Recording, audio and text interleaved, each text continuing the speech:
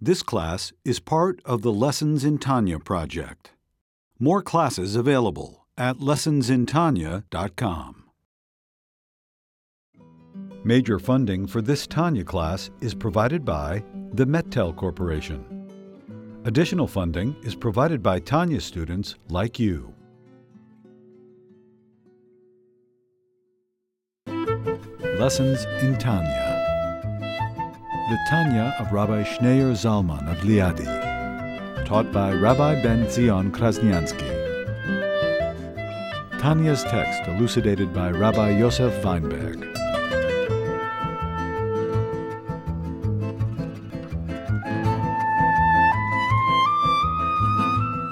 We are in the middle of letter 31, page 241. He's quoting the Zohar, that the Shekhinah is ailing in the exile, that the Shekhinah is in pain, is sick. So to understand what it means that the Shekhinah is in pain, first we have to understand what is the source of illness. So he says health and the opposite, it all depends on the circulation of the blood. It says in the Torah, Dam hu nefesh. The blood is the nefesh, is the life, the energy. And the blood is pumped through the heart, the blood is pumped throughout the whole body. So what does the heart add? The heart is not just the muscle that pumps the blood throughout the whole body, but the heart also oxygenates, it adds to the blood. The heart has the ruach, a higher form of life. So when the blood is pumped through the heart adds to the blood that nefesh, that oxygen, it adds that higher form of life. And that's what circulates throughout the body, not just the blood, the oxygen of the blood, the whole. And that's a healthy person. When the blood circulates freely throughout the whole body, from the top to the tip, every part of you, it flows smoothly. But if there's something blocking, there's a blockage, doesn't allow the blood to circulate, and it doesn't allow the life flow. The blood carries the life, the energy, and the higher form of life. So if there's a blockage anywhere, then the person becomes sick. So this is in the physical sense. So he says, so too in the spiritual sense. That Hashem is like the heart. The Jewish people say, Tzur Levavi, Hashem, you're my heart. You're my rock, you're my heart. And the Jewish people like the organs. And the energy from the heart flows through the organs. And through the organs, through the whole universe, that is through the Jewish people. And that's where we left off. That the life of all the worlds, the life, the sustenance of all the worlds, really flows through the Jewish people. That's why all the attention on the Jew. Because the 77 billion people, all the 70 nations of the world know the truth, that their life literally comes from the Jew. That's why the obsession with the Jew. There are hardly any Jews in this world. And yet this obsession with the Jews and Israel, the Jew of the world, it makes no rational sense.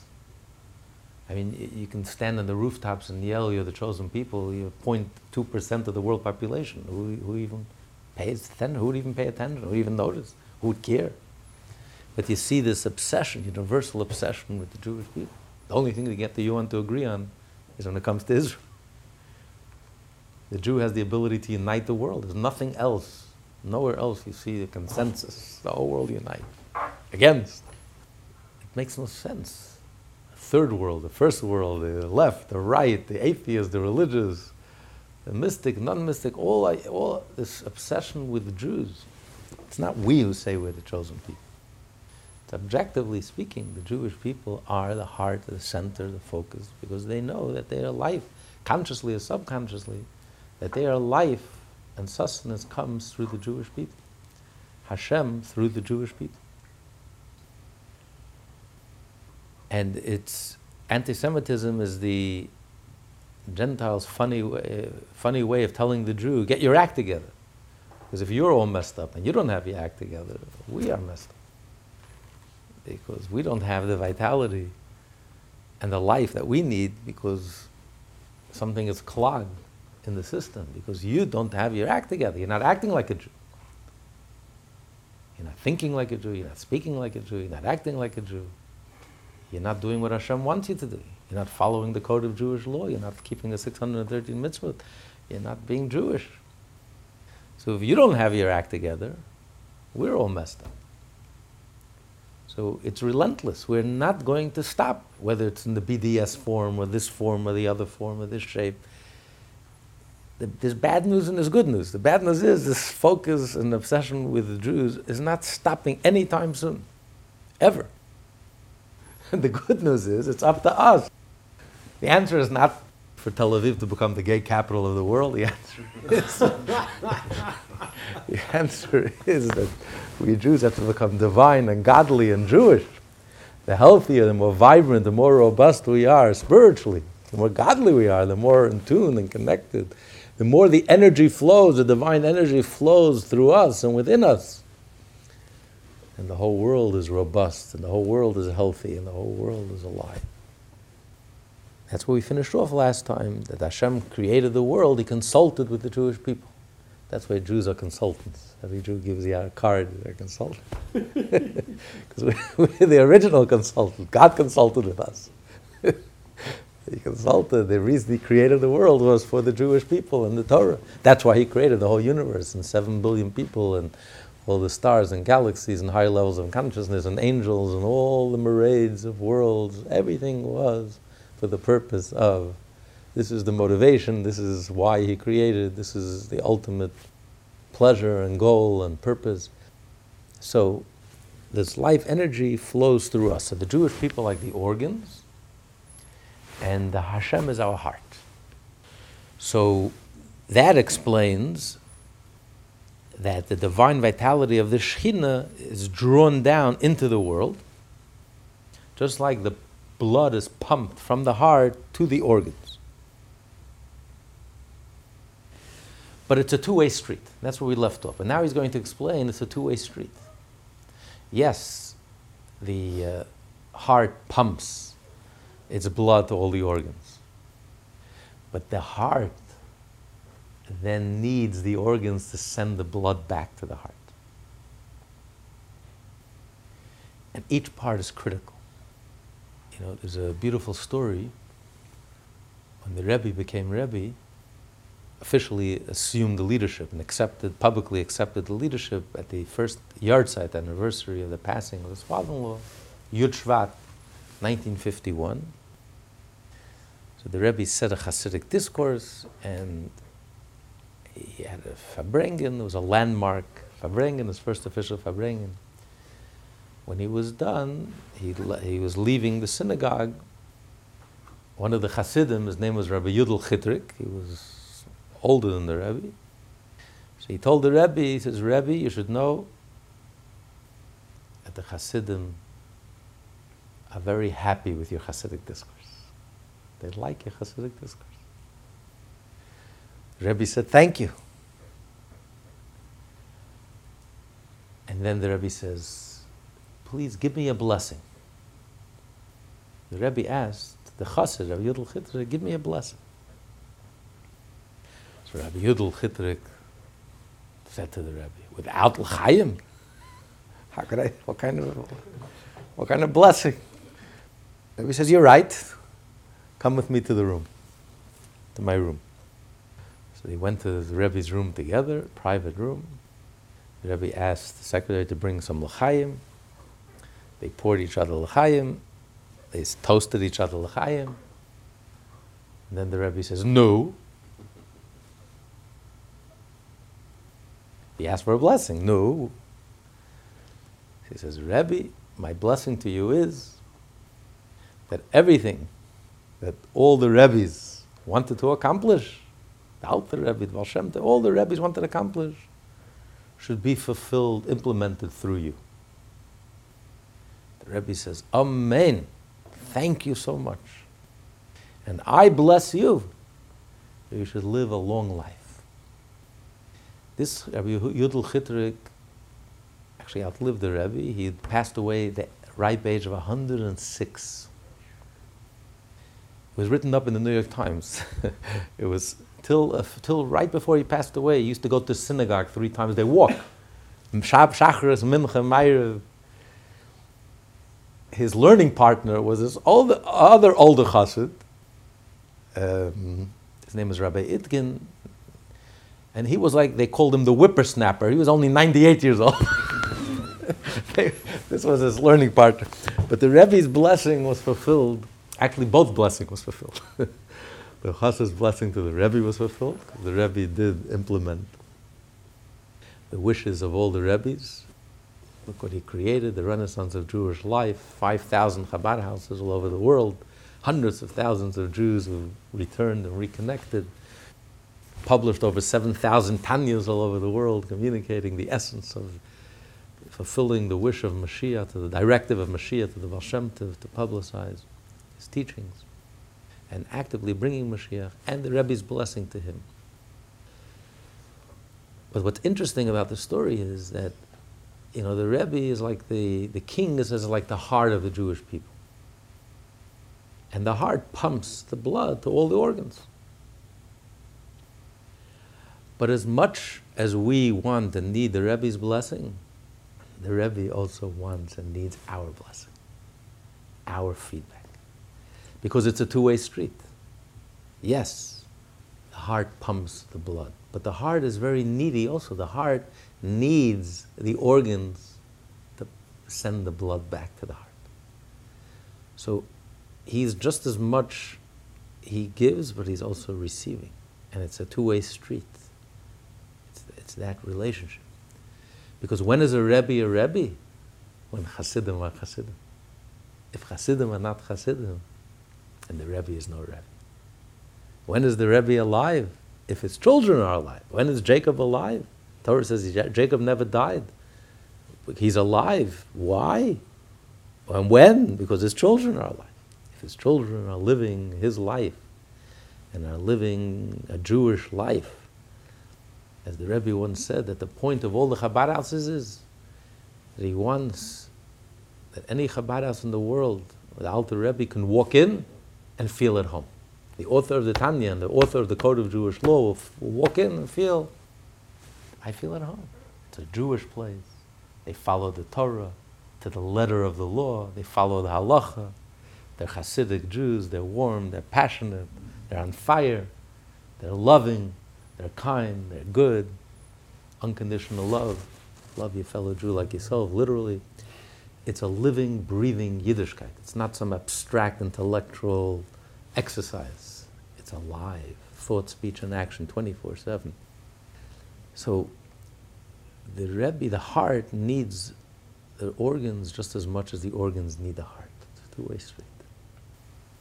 And it is well known at the gate that every downfall of divine life force and all effluence from the upper worlds to the worlds which they are lower than them, as stated in the Sefer Yetzirah, the beginning of the uppermost levels of creation is wedged in their culmination in the nethermost part of the lowest level of creation, and their culmination is wedged in their beginning. In the writings of Luria, of blessed memory, the dual direction is referred to as the Or Yashir, direct light, or the Or Chazeh, reflected light, light reflected upwards from the lower level back to the upper. And it is also written in the Chayat, where advancing and retreating, first proceeding away from their source and then retreating to it. The above verse refers to the holy Chayat, creatures of the divine chariot. The Kabbalah explains that this is an allusion to the divine life force of all worlds and created beings. It first emanates from its source and then it returns to it. Not only is the divine life force drawn from the Shekinah down into creation, but it also returns from created beings back to its original source. It's like the pulse of life. Life is you breathe in, you breathe out. It's back and forth. The life force is drawn down from above, but then it returns back to its source. It's this constant dance. It flows outward and then it returns back inward. And this is what keeps it dynamic and this is what keeps it connected. Because the life force, the only way the life force can give life is because it's coming from a place that's totally beyond. It's like the soul is not about giving life. The reason why the soul is able to give life is precisely because that's not how the soul defines itself. It's not what the soul is about. The soul transcends giving life. The soul exists before you're born, exists after you die. The soul is an independent entity, has nothing to do with giving you life. It's precisely because it's not defined by giving life, that's why it has the ability to give life. It's like the Jewish people, our mission in life is to do tikkun olam. But the only reason we can do tikkun olam is because that's not what we're all about. We have a much deeper definition than tikkun olam. There's a place that the world ceases to exist. All that exists is God and the Jewish people. It's like a marriage. When you're intimate with your spouse, at that moment of intimacy, the world doesn't exist. There's nothing outside of that intimacy. There's nothing outside of that relationship. It's you exclusive, you alone, celebrating each other together, and the world just dissolves. It means absolutely nothing. It's precisely because the Jew is married to God, we're the chosen people, we're married to God, and the world and the whole universe and the angels and the higher levels of consciousness and religion and spirituality, it dissolves. It means absolutely nothing. All that exists is the Jew and God. It's precisely because of that we have the ability to do tikkun olam. That's really what Shabbat is all about. 6 days a week, the energy flows outward, the creative energy. God is extending His creative energy, and then on Shabbat it flows back inward. It's that dance, because on Shabbat the world ceases to exist. Shabbat, we have nothing to do with the world. We live in our own world, in the Shabbat island. We're just celebrating ourselves, our relationship. And it's precisely because of that we have the ability, after Shabbat, when we go back into the world, we have the ability to be such an influence and have such an effect on the world. So this is the divine energy. The reason why the divine energy is able to create something from nothing, it's only God can create something from nothing. Because God completely transcends the whole universe, the whole frame of reference of the universe. It's not what God is all about. You think this is what God is all about? God creates. The act of creation in God can't even find it in Himself. It's so insignificant. And it's precisely because God is God. That's why He has the ability to, astonishingly, to create something from nothing. But this divine energy that flows from God, the reason why it's divine, it's connected, has to remain connected to God. So that's why the divine energy has to return back to its source. And then it flows back, and then it returns back to its source. So that's the pulse of life. You breathe in, you breathe out. The pulse is constantly back and forth. This is the energy. This is the whole dance of life. And that's why it's able to create and sustain it. Thus, according to these words and this truth, which is impossible to explain properly in writing, Shekhinah is referred to as the heart, and the soul as organs. This teaches us that when all the souls are attached and bound together, the circulation and flow of the life force and of the effluence of the Shekhinah to the worlds and from the worlds back to Shekhinah is continuous. And, quote, their culmination is wedged in their beginning, thus binding and joining them all the souls, and through them all the worlds to the one God, so that they will cleave to Him. So this part is a very essential ingredient. It's very important. All the organs have to be united because the same blood flows through all the organs. So it's only when all the organs are united together and they send the blood back to the heart, the blood flows through all the organs, that they become receptive to then receive the flow from the heart. When the blood goes back to the heart, and then the heart pumps it back and it becomes fully oxygenated and it pumps it back to all the organs. So this openness, this receptivity, that they're receptive, that they're sending the blood back and they're receptive to sending it back to the heart, and now they're receptive to receive it. It's that receptivity that enables them to be able to receive the blood. That's the essential ingredient, the unity. You know, the blood is the unifying factor between all the organs. It's the same blood that flows from the brain all the way down to your toenail. Same blood circulates. The body is the organs are so unique, are so differentiated, but the blood is the same blood. So this is what the blood represents, the unity of all the organs. The sense that all the organs are united, are one. That the differentiation between the heart and the liver and every single organ, which is so unique, that differentiation is, in a sense, it's not a real separation. Because they're all part of something larger, something greater. The whole is greater than the sum total of its parts. They don't sense each other as being separate. There's no politics in the body. It's not, oh, I'm a heart and you're a liver. I'm right and you're left. I'm liberal and you're conservative. There's absolutely no politics in the body. There's no right, there's no left, there's no liver, heart. Yes, I'm a heart and I'm a liver. And I'm a good heart and I'm a good liver. And I'm unique and I'm not trying to be like anyone else. It's not where the women try to be the men try to be like women. Everyone is very happy being who they are and celebrating who they are and being distinct and unique and differentiated. But at the same time, I am part of something much larger than myself. I'm not a heart per se, a liver per se. We're all part of one organism, which is expressed in the blood, the same blood that flows throughout the whole body. So when they all stand united and they all stand ready to receive, and by them sending the blood back to the heart together, because this blood has to flow without any obstruction. If there's one obstruction, it stops the whole system. If there's a clot, God forbid, it stops, the person is sick. You get a heart attack, you get a stroke, God forbid. The blood has to flow smoothly throughout the whole body so that everyone is in this together. There's no isolation, there's no separation. And this is what opens the organism, to be able to receive the blood and the life force that the heart adds to the blood, the ruach, the oxygenation of the blood, the higher form of life that the blood, because now the organs are ready to receive. So it's a two-way street. It's like a relationship. It's a two-way street. A relationship is a two-way street. The Talmud says more than the suckling wants to suckle from the mother wants to suckle her offspring. But it also works the other way. Our teacher used to say it also works both ways. More than the student doesn't want to learn, the teacher doesn't want to teach. It's a relationship, it's a marriage. A relationship, if she is interested, she can evoke a response. But if there's no interest, it's a two-way street. If there's no interest, it has to be both ways. The receiver, the giver, it's a dance. Each one needs the other, and each one is enhanced by the other. So when the organs are united and they're ready to receive, then the heart pumps, and the heart is vibrant, the heart is healthy, the heart does its job.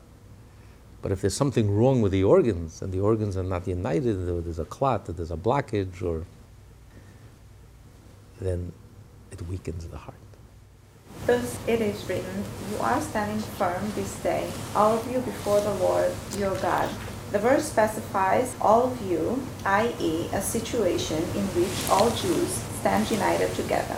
Moreover, it specifies before, implying that this togetherness enables all Jews to relate to divinity at the level at which the name Havaya precedes and transcends its subsequent self-imposed descent to become Elokechem, the life force that empowers souls. This can take place only when there is a sense of unity between all the levels which the above verse goes on to enumerate. Your heads, i.e. those with the loftiest souls, from the ruler of your wood, i.e. those of more modest spiritual stature. This refers to actually the day of Rosh Hashanah. The day of Rosh Hashanah, Hashem says, you, the Jewish people, Hayom, on that day, the Jewish people all standing together before your God, Hashem Elokechem.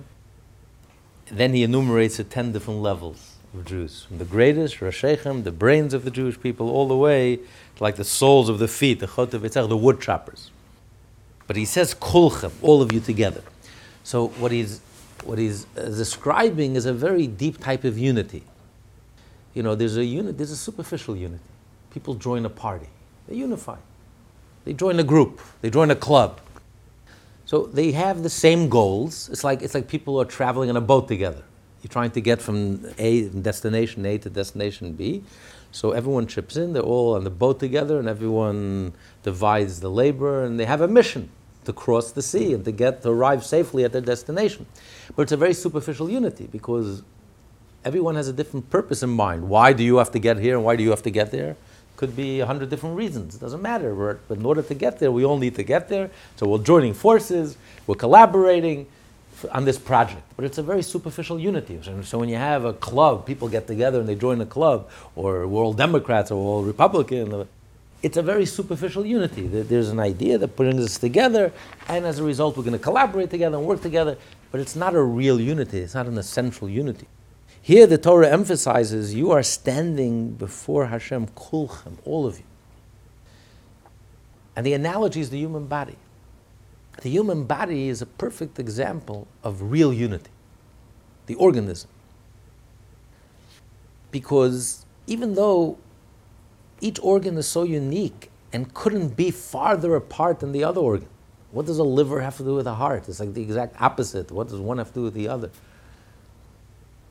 And yet, every organ in the body needs all the other organs. If the brain wants to go to the library, it needs a healthy leg, a healthy foot to take it there. The brain can't go to the library. So every organ is dependent on the other organ, dependent on its unique function. So in that sense, that organ is a head and a leader because all the other organs are dependent on that individual organ. So everyone contributes, everyone plays an essential role, and everyone is significant.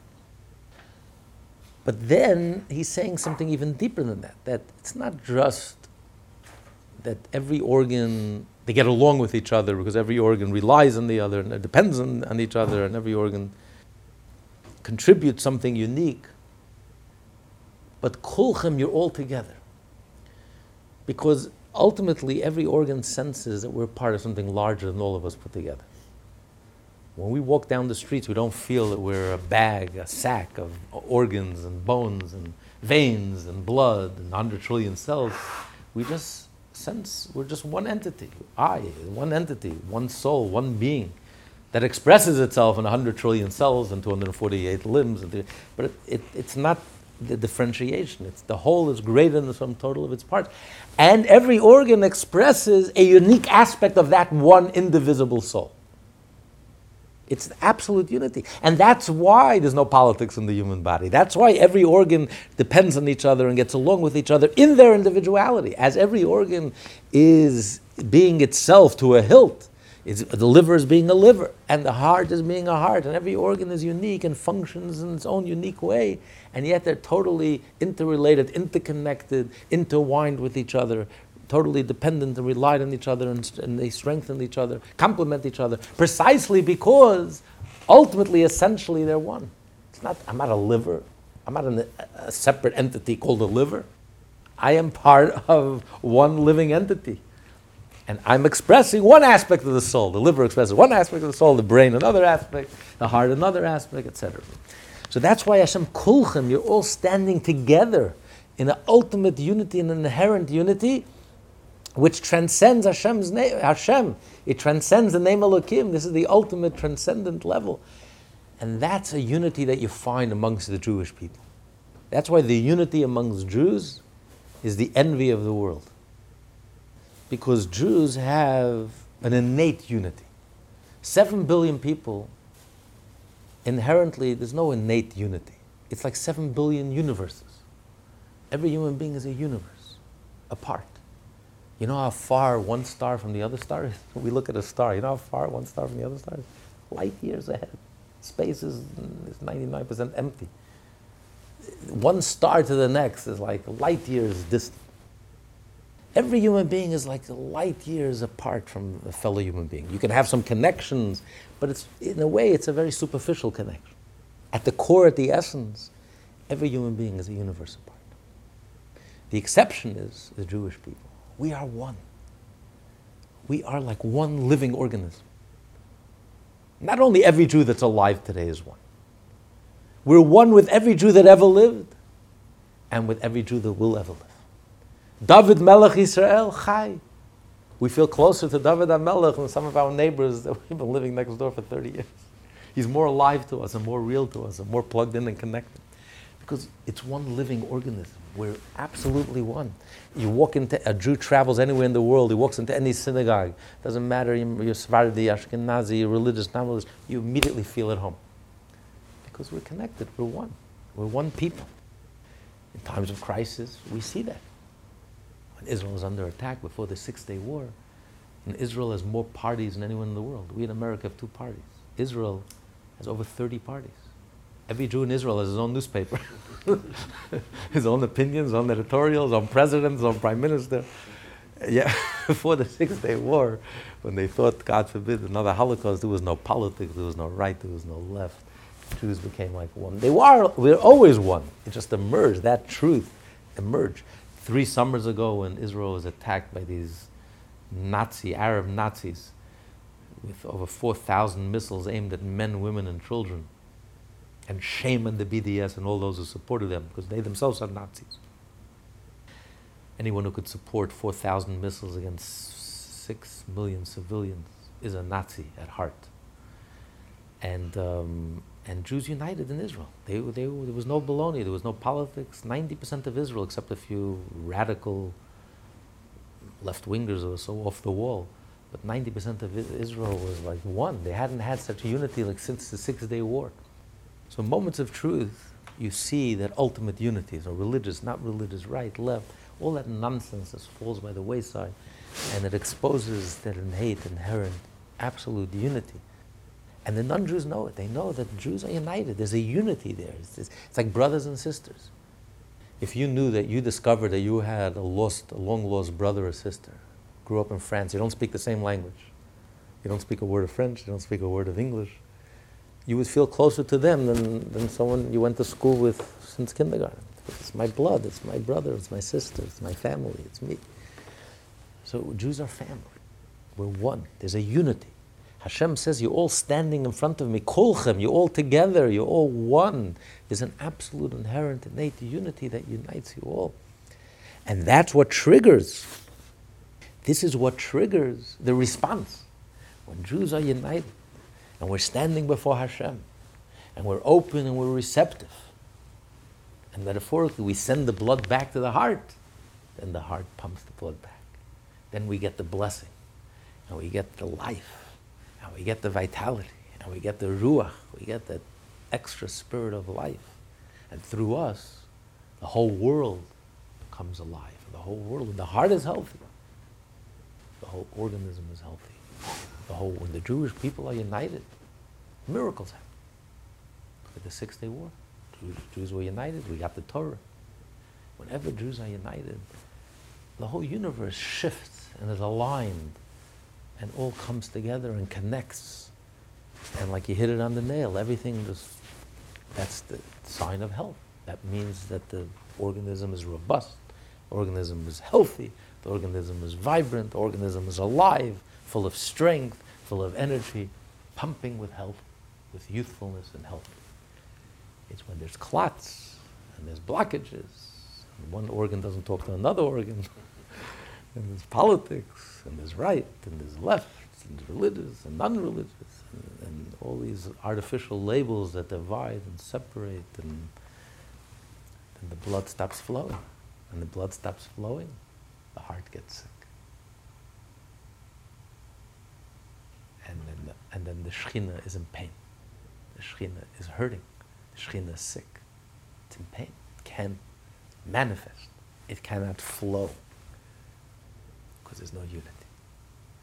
And the power of unity is such that the rabbis say that even if the Jewish people are not on the highest spiritual level, but wherever there's unity, there's blessing.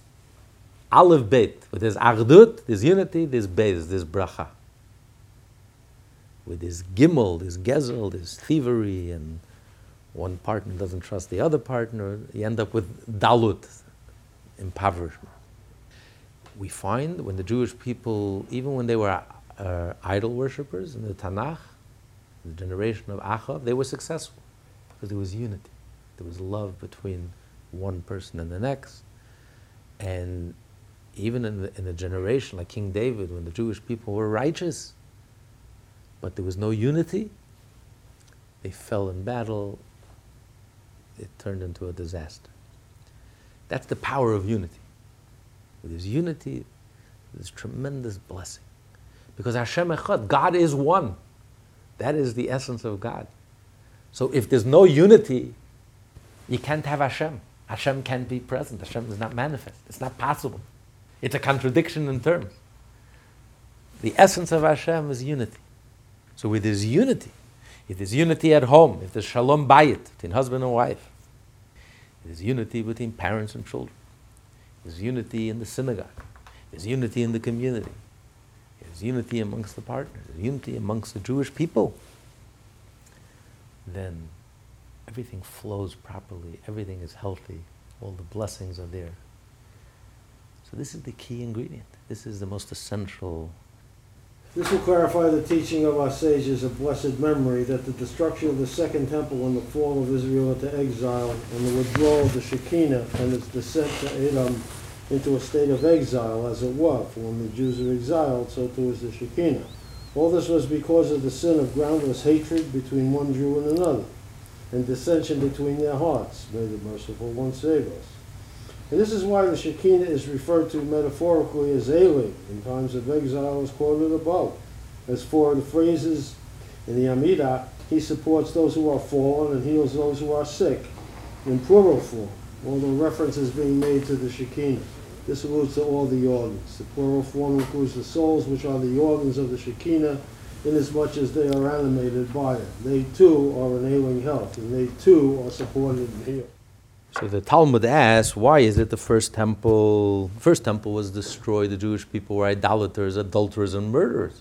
The three cardinal sins. And yet the whole exile lasted 70 years. This exile, it's close to 2,000 years. More than half of our existence as a people since Abraham, we are in exile. It's so unnatural. The Jewish people were in Egypt for how long? 210 years. Babylonian exile, 70 years. We should be in exile for close to 2,000 years. I mean, the rabbis, 300 years after the destruction already said all the deadlines have passed already. An exile should last 300 years. It's never happened before in Jewish history. Can you imagine what they would say today? Close to 2,000 years and we're still in exile. Why? The Jewish people no longer worshipped idols. There were no idolaters. They were even religious. So why this exile? The rabbis say because of sinat chinam. Because of hatred, causes hatred between one Jew and the next. And unfortunately, this happens even amongst, maybe especially, but also amongst the religious Jews. You can be very religious and pious, but you can, if you don't have that egolessness, and you don't have that genuineness, and that humility, and sincerity, and passion and compassion, then your religion could be a source of friction. You know, you're holier than thou, and you judge someone else, and you're greater than someone. So it becomes another barrier, something to fuel your own ego, instead of making you more humble and gentle and kind and compassionate to your fellow Jew. So because of this hatred, this is the cause of the exile. This is what leads us to the exile, and that's why the Shekhinah is in pain. Shekhinah is sick. It's the organism is sick. The heart is sick, is in pain, like you catch a heart attack, heart pains. And the whole organism becomes sick. If the heart is not healthy, you can barely schlep your organ, you can barely walk. Your whole body becomes weak and unhealthy. So that's why we say in the prayer, Hashem should heal the cholim, the sick in the plural, because both the heart is sick, the Shekhinah is sick. The Shekhinah can't manifest itself, can't be manifest. And the organs are sick. So Hashem created the world, Hashem created like a Garden of Eden, where everything in the universe is aligned perfectly. If we Jews kept all 613 mitzvot, if every Jew in the world followed the mitzvah, everything would flow beautifully. There would be no obstruction. The world would literally be a Garden of Eden. It's like if everyone kept the law, the police department would be out of business. They would have nothing to do. They would sit all day, twiddle their thumbs. There's not a single ticket to give. There's not a single arrest to make. There's no robberies. There's no murder. There's no rapes. There's no problems. So they would shrink. They would be unemployed. They have nothing to do. So if we create the problem, we create a whole universe of police and prosecution and jail, and because if we're not keeping the law, if we're not following the law, we create that whole universe. It's up to us. If everyone followed the law, there would be no problem. So if Hashem created the world, as the Kabbalists describe it, the whole universe is perfect. If every Jew is doing the mitzvah, the divine energy flows and all the blessings flow and the world is blessed and the world is beautiful, it's perfect. But then we come and we get clever, we get smart.